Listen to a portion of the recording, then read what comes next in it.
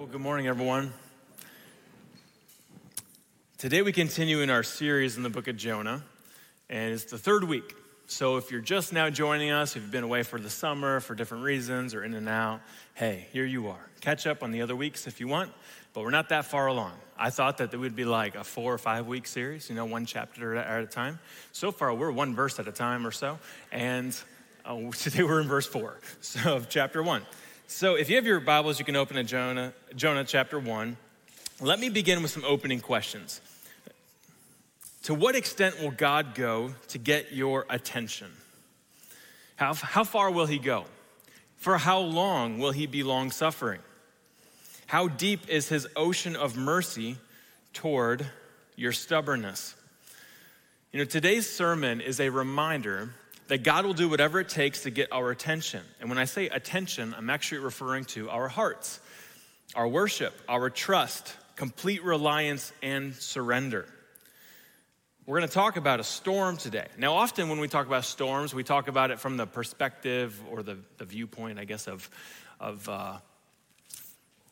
like the enemy, Satan, or just this broken world coming down, crashing down on us, like we've been having, a deep and holy and fast and strong pursuit of the Lord, and then just stuff is thrown at us, kind of like Daniel thrown in the lion's den scenario, a little bit what we were just singing a moment ago. Today's passage conveys a different vantage point, and that is one of our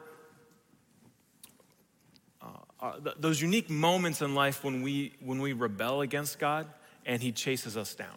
All right, so both kind of scenarios happen in life. And for some of us, you are in this one that we're talking about today. You're here, but, deep down, there's just this pushback against God. I've been there too, many times in my life. And so for you, I have this question. What will it take for God to get your attention? And originally, I thought that this would be a message that would cover how God used 3 different signals to get Jonah's attention. He used a storm, he used a crew, and then he also used a giant fish. And I thought it'd be one package, right? Turns out this is a 3-part series, mini-series within our broader series.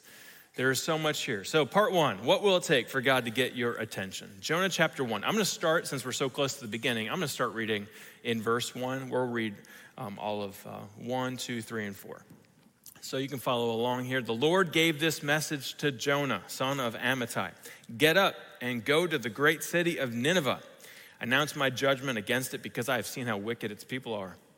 But Jonah got up and went in the opposite direction to get away from the Lord. He went down to the port of Joppa, where he found a ship leaving for Tarshish. He bought a ticket and he went on board, hoping to escape from the Lord by sailing to Tarshish. But the Lord hurled a powerful wind over the sea, causing a violent storm that threatened to break the ship apart. Okay, so far, this is week 3. So far, week 1, arise and go. Last week, but Jonah. Today, but the Lord. If there is a quick little summary of what you don't want in your biography, it's that whole scenario and that breakdown. But if we are honest, that is etched in our story a lot. And sometimes in little ways, usually in little micro ways during the week or so. But there are moments in life. Those of you who've walked with the Lord long enough and you have some stories to tell, you could say, here's my version, here's my life rendition of the Jonah incident. Most people think that the only way God got Jonah's attention was using the great fish, which we'll look at in a few weeks. But what we learn in this text and next week is that there were smaller signals before the larger signal. This first signal was a great storm. Smaller signals before the larger signal. Some of you are in this moment where you're getting little signals and you're still not picking up what's being put down. This is your window of time. Please respond to those little ones. Now, when we think about this great storm, our attention shouldn't be necessarily on imagining the wind and the rain and the waves, but the one who created this storm. I don't know about you, but I got to go to the beach this summer. I was actually just there a few days ago. Don't tell anybody. It's frowned upon when preachers go to the beach. just kidding, it's not. But I was there, and there was a storm, and you're just watching the waves because the hurricane was hitting. So where we were in Virginia still, we just got some remnants of it. Nothing. I mean, super minor compared to the pictures down south, right? And it's violent. It's intense. You know, you're looking at it all day. You're just looking at all these waves. Well, who is responsible, at least in Jonah chapter 1, who was responsible for that particular storm? Well, we're told right out of the gate. Verse 4, let's read this together. I'll read it, you can follow along. But the Lord hurled a great wind upon the sea, and there was a mighty tempest on the sea, so that the ship threatened to break up. Now, in Hebrew writing, it's common for the verb to be first. In this case, we actually have Yahweh at the beginning of the sentence, which catches our attention to show us really who is the source and the agent, and it emphasizes God's role in this incident and in this moment. There is sovereign ownership of the situation above Jonah's personal rebellion. The prophet Jonah, he convinced himself that he could simply run away from his divine assignment. And again, we're talking Jonah here. We're talking somebody who knows God. This should be super relatable to us who are followers of Jesus Christ because we know God, right? We've been reconciled to him. We've been adopted into his family. There are so many who are blind to who God is in his love and his mercy. We know God the way Jonah knew God.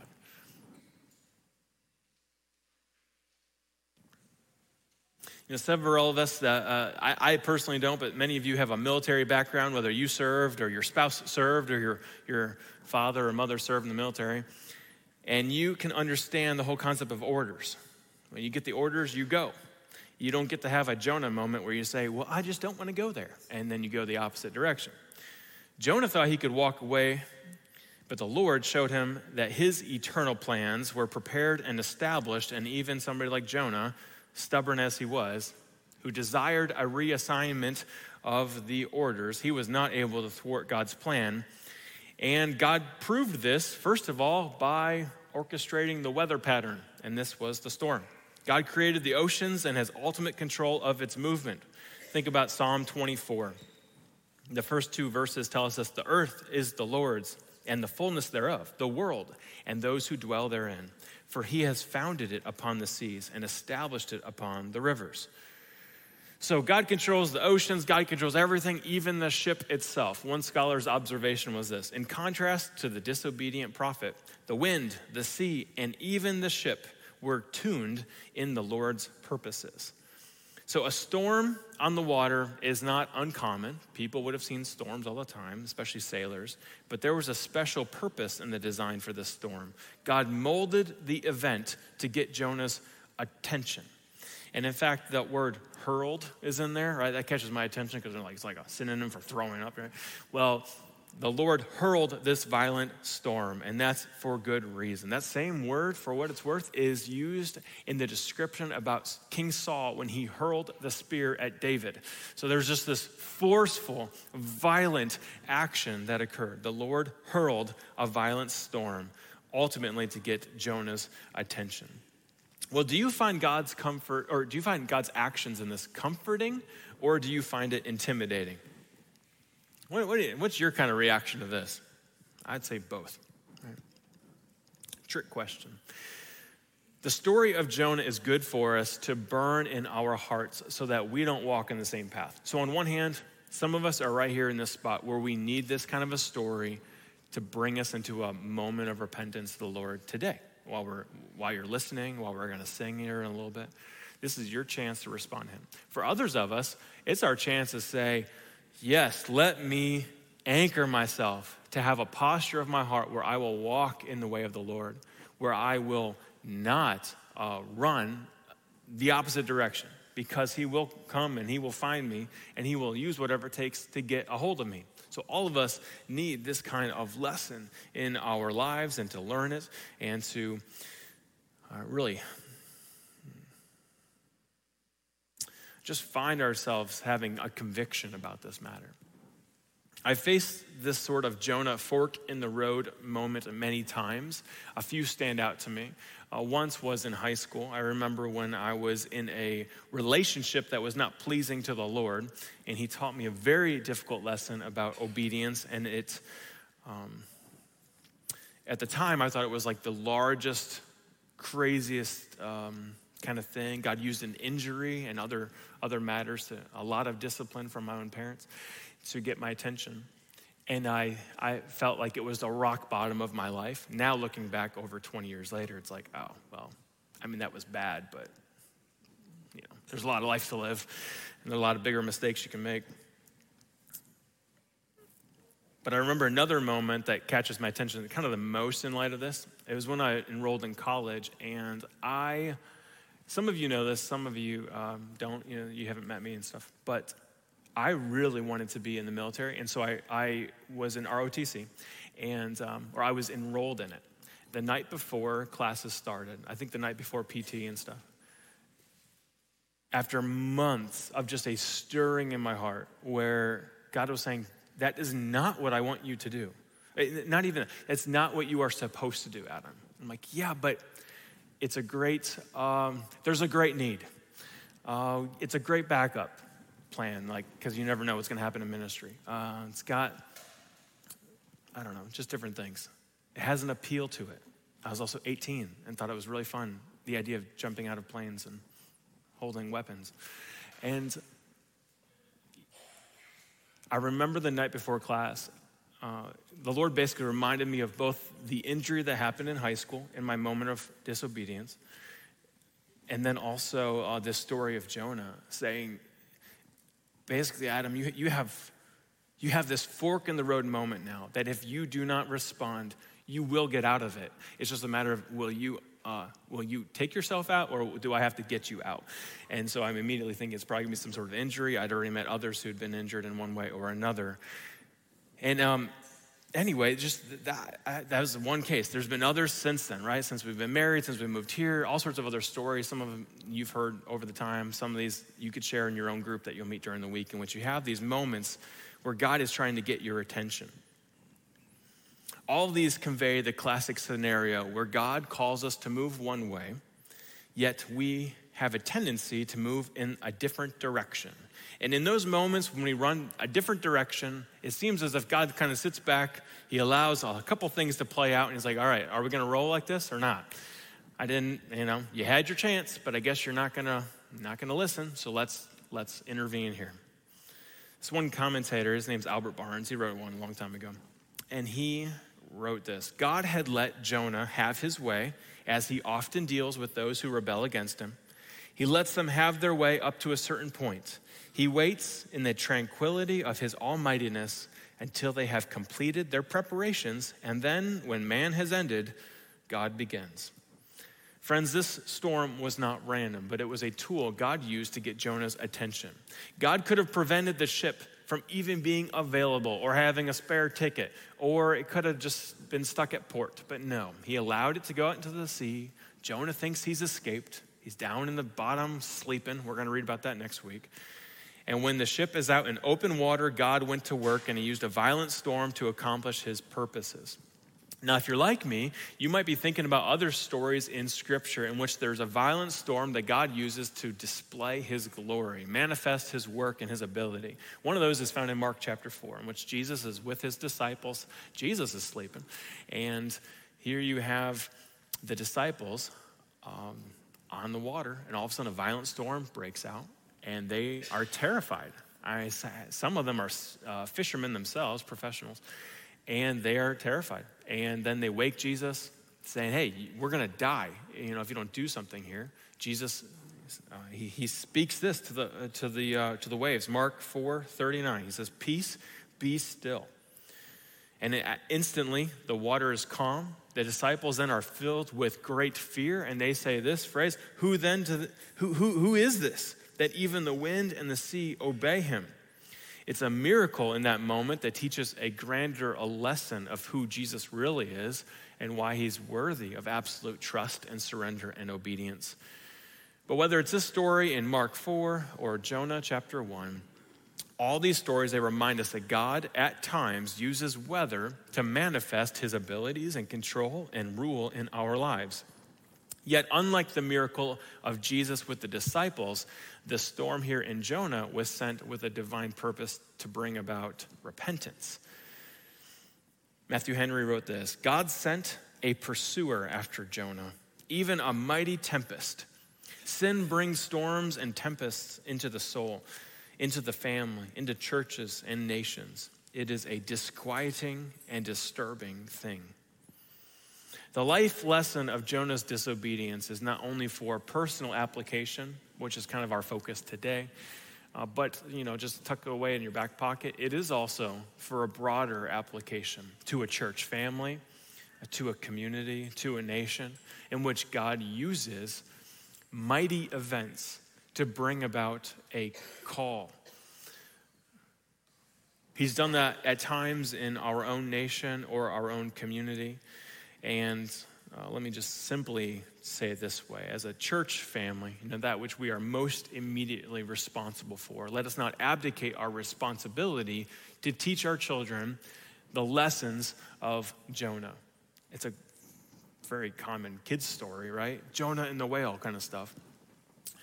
Well, let's take it from just a fantastical kids story that has a VeggieTales video about it to something that is burning in our hearts, saying, no, God is trustworthy of our absolute surrender to him. And he will get your attention if you want to run the opposite way. So God used a smaller sign before the larger sign of the big fish. Let me ask you this. When has that happened to you? Can you recall a time in which there were smaller signs that slowly led up to a larger one? Let me scan the room real quick. I think we're all right. Maybe your car broke down on the way to interaction with somebody who's not your spouse. Perhaps you got fired from work before you would have gotten arrested. Perhaps you're a student and your parents caught you doing something you're not supposed to. What ways has God gotten your attention in the past? Perhaps it's radical change of events. It could be the passing of a loved one. It could be a DUI or some other court order. It could be financial collapse of your portfolio. All those things happen. Sometimes we're personally afflicted, our own physical health or certain things. It could be an injury. It could be a car accident. It could be heartache like a breakup. It could be sickness, losing employment.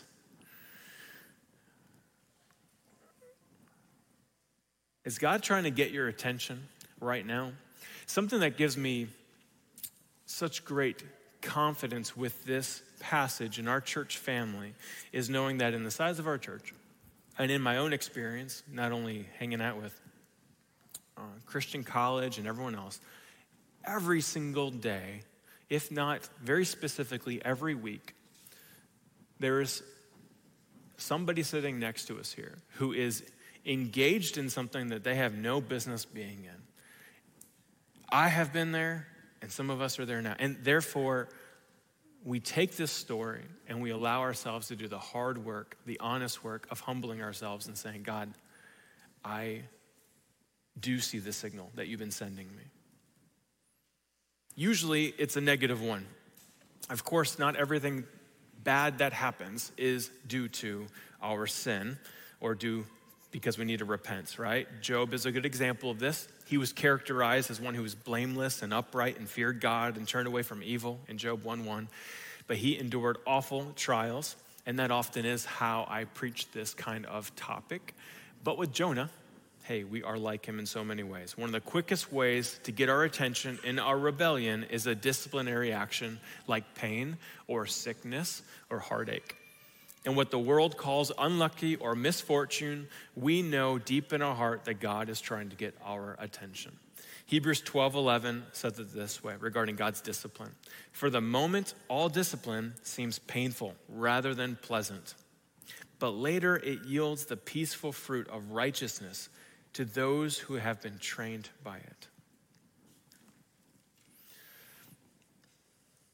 Some of us are in a storm right now, and it's because of your rebellion to God. And it may not be in the largest scale, like God called you to go, like, I don't know, what's an equivalent of Jonah? He's calling you to go on go be a missionary somewhere, and you say no, and then he causes like great disruption. It could be something like that. But for others of us, it may not be that way. And so, God, the Holy Spirit, is so good to make it very clear to us in which ways. I'm not thinking of people specifically. I just recognize how impactful this can be for us. If you're in a storm, I think you're in this window of grace in which you must implement these 4 steps. And I want to give them to you. It's what God has used for me, and it guides us in this. So first of all, and again, this is a self-induced storm, right? God is sending it to get your attention. Number 1, look to God in your storm. Hebrews 12 says it this way. If you combine these 2 verses, 1 and 2, it says, "Let us also lay aside every weight and sin which clings so closely, and let us run with endurance the race that is set before us, looking to Jesus, the founder and perfecter of our faith." So we must fix our eyes on Jesus Christ. And Hebrews 12 teaches that he is the founder and perfecter of our faith. And this requires us to repent when we have gone the wrong way. It's turning away from our sin and turning toward Christ.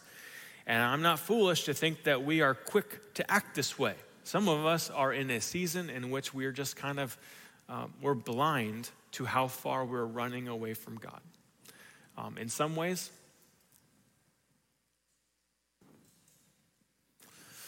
we can be incredibly stubborn, right? Your heart is like a diamond, and you need the eternal carpenter to bust out his diamond saw and go to work and start getting your attention. Charles Spurgeon wrote it this way: "You may have 10,000 trials and yet be none the better for them unless you cry out to God to sanctify every twig of the rod and to make the fury of the east wind to be a blessing to you."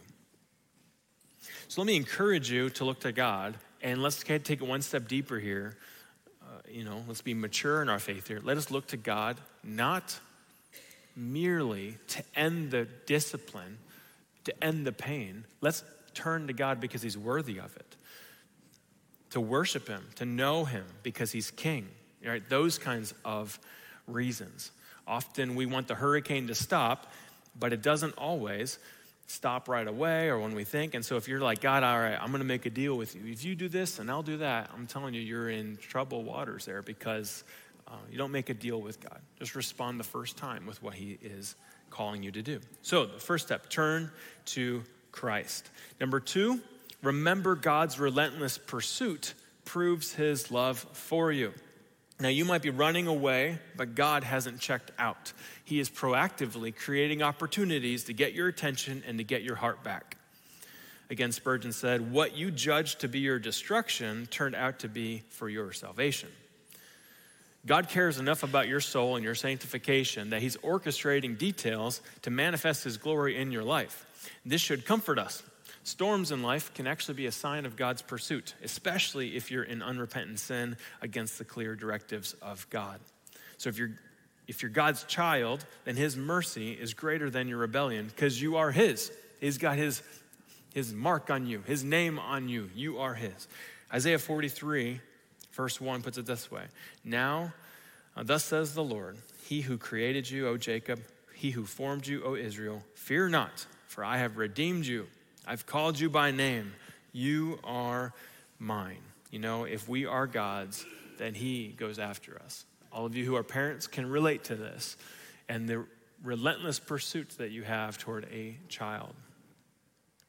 Number 3, let's remember where God is in this storm. Even if he sends it because he's trying to get our attention, he is present with us. He doesn't leave us. He doesn't send all that junk and allow it to happen and then leave us. He's actually right there. Isaiah 43, I just read verse 1. Let me also read verses 2 and part of 3. It says, "When you pass through the waters, I'll be with you. And through the rivers, they shall not overwhelm you. When you walk through the fire, you shall not be burned, and the flame shall not consume you. For I am the Lord your God, the Holy One of Israel, your Savior." I find it a great comfort that God is with us in the storm. Well, the fourth step for you is to remember God's mercy. That's probably I think they're all important, but this one is where, at the end of the day, God's mercy is him withholding what we deserve and replacing that punishment with his salvation, with his goodness, with his gifts. Psalm 103, 11 and 2 says this, "For as high as the heavens are above the earth, so great is his love for those who fear him. As far as the east is from the west, so far has he removed our transgressions from us."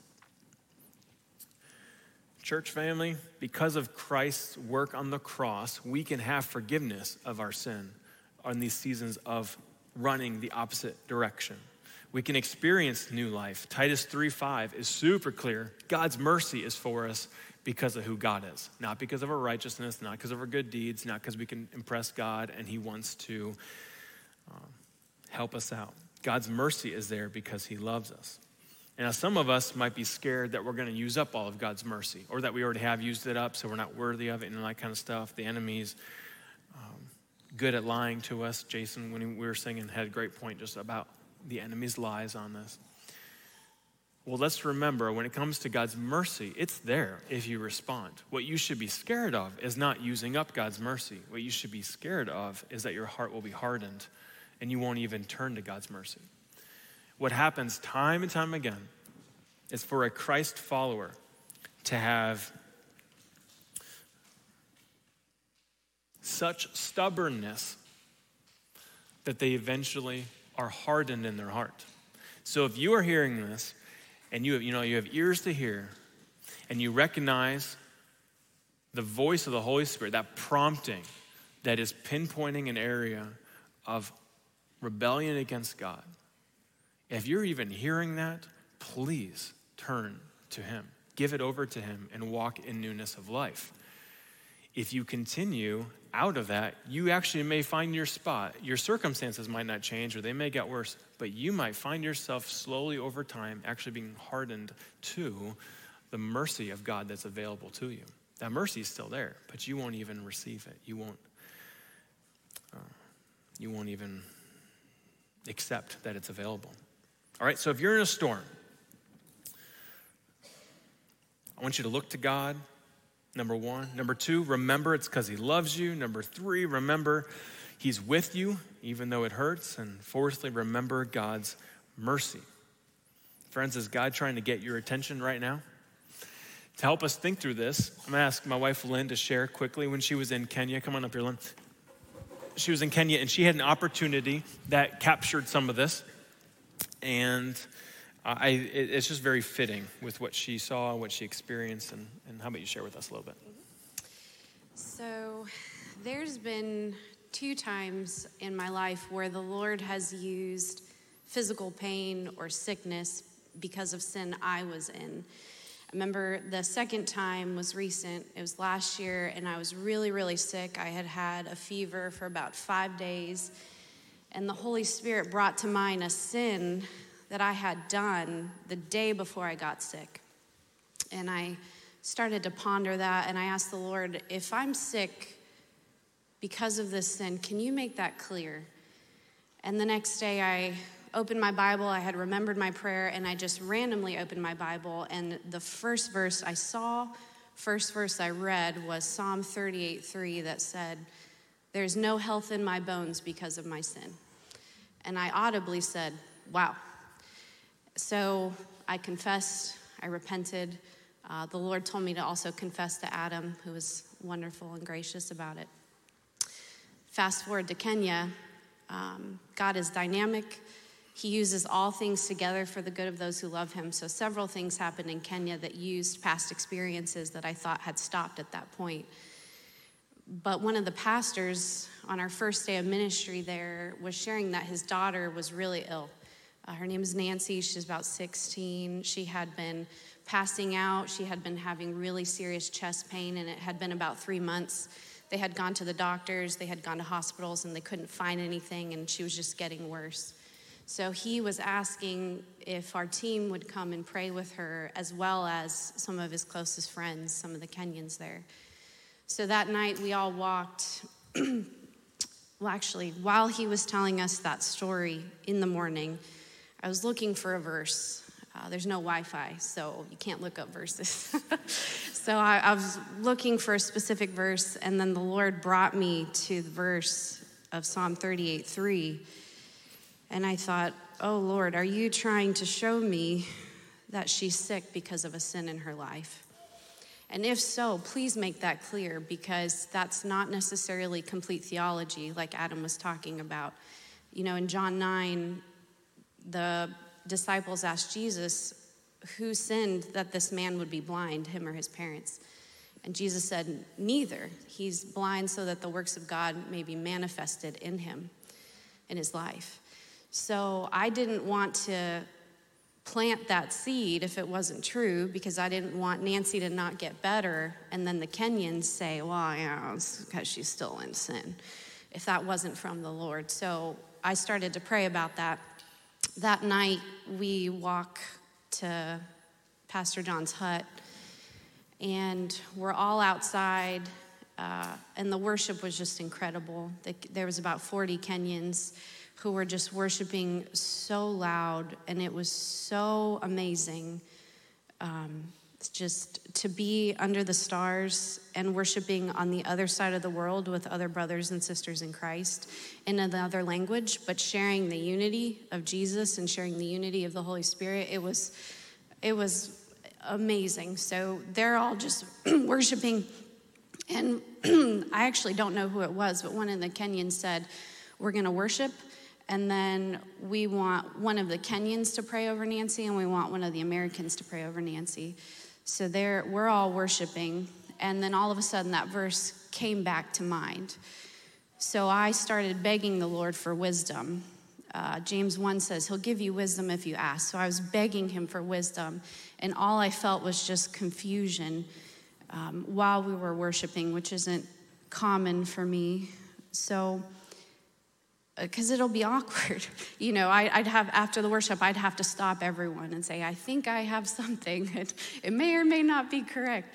So I'm begging the Lord for wisdom. I just have pure confusion in my head, and I don't know what to do. So the pastor stops everyone from worshiping and says, we're going to go ahead and enter into that prayer. But before we do, our sister Lynn has a word for us. And yeah, so I just start bawling. And I shared with them, I felt the Lord say, share them the fullness of the theology so they understand.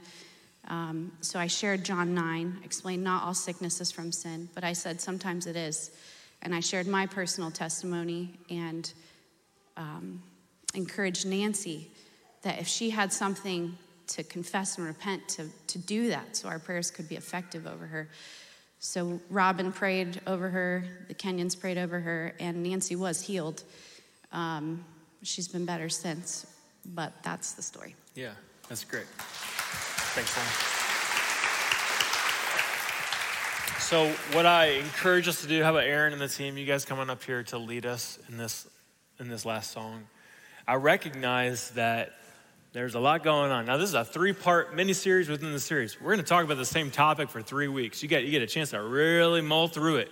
Each of these different incidents in Jonah chapter 1 draw us back to the same thing. God is getting our attention. If you're in a spot where you are totally tracking with what God's prompting on your heart, I want you to have this space to confess to him and to make that right with him based on not only scripture, Lynn and I's own testimony, so many of your others. This is a reality that we live in, right? And I know it's like, oh, you don't want to talk about people's like personal rebellion. Yeah, well, it's very common.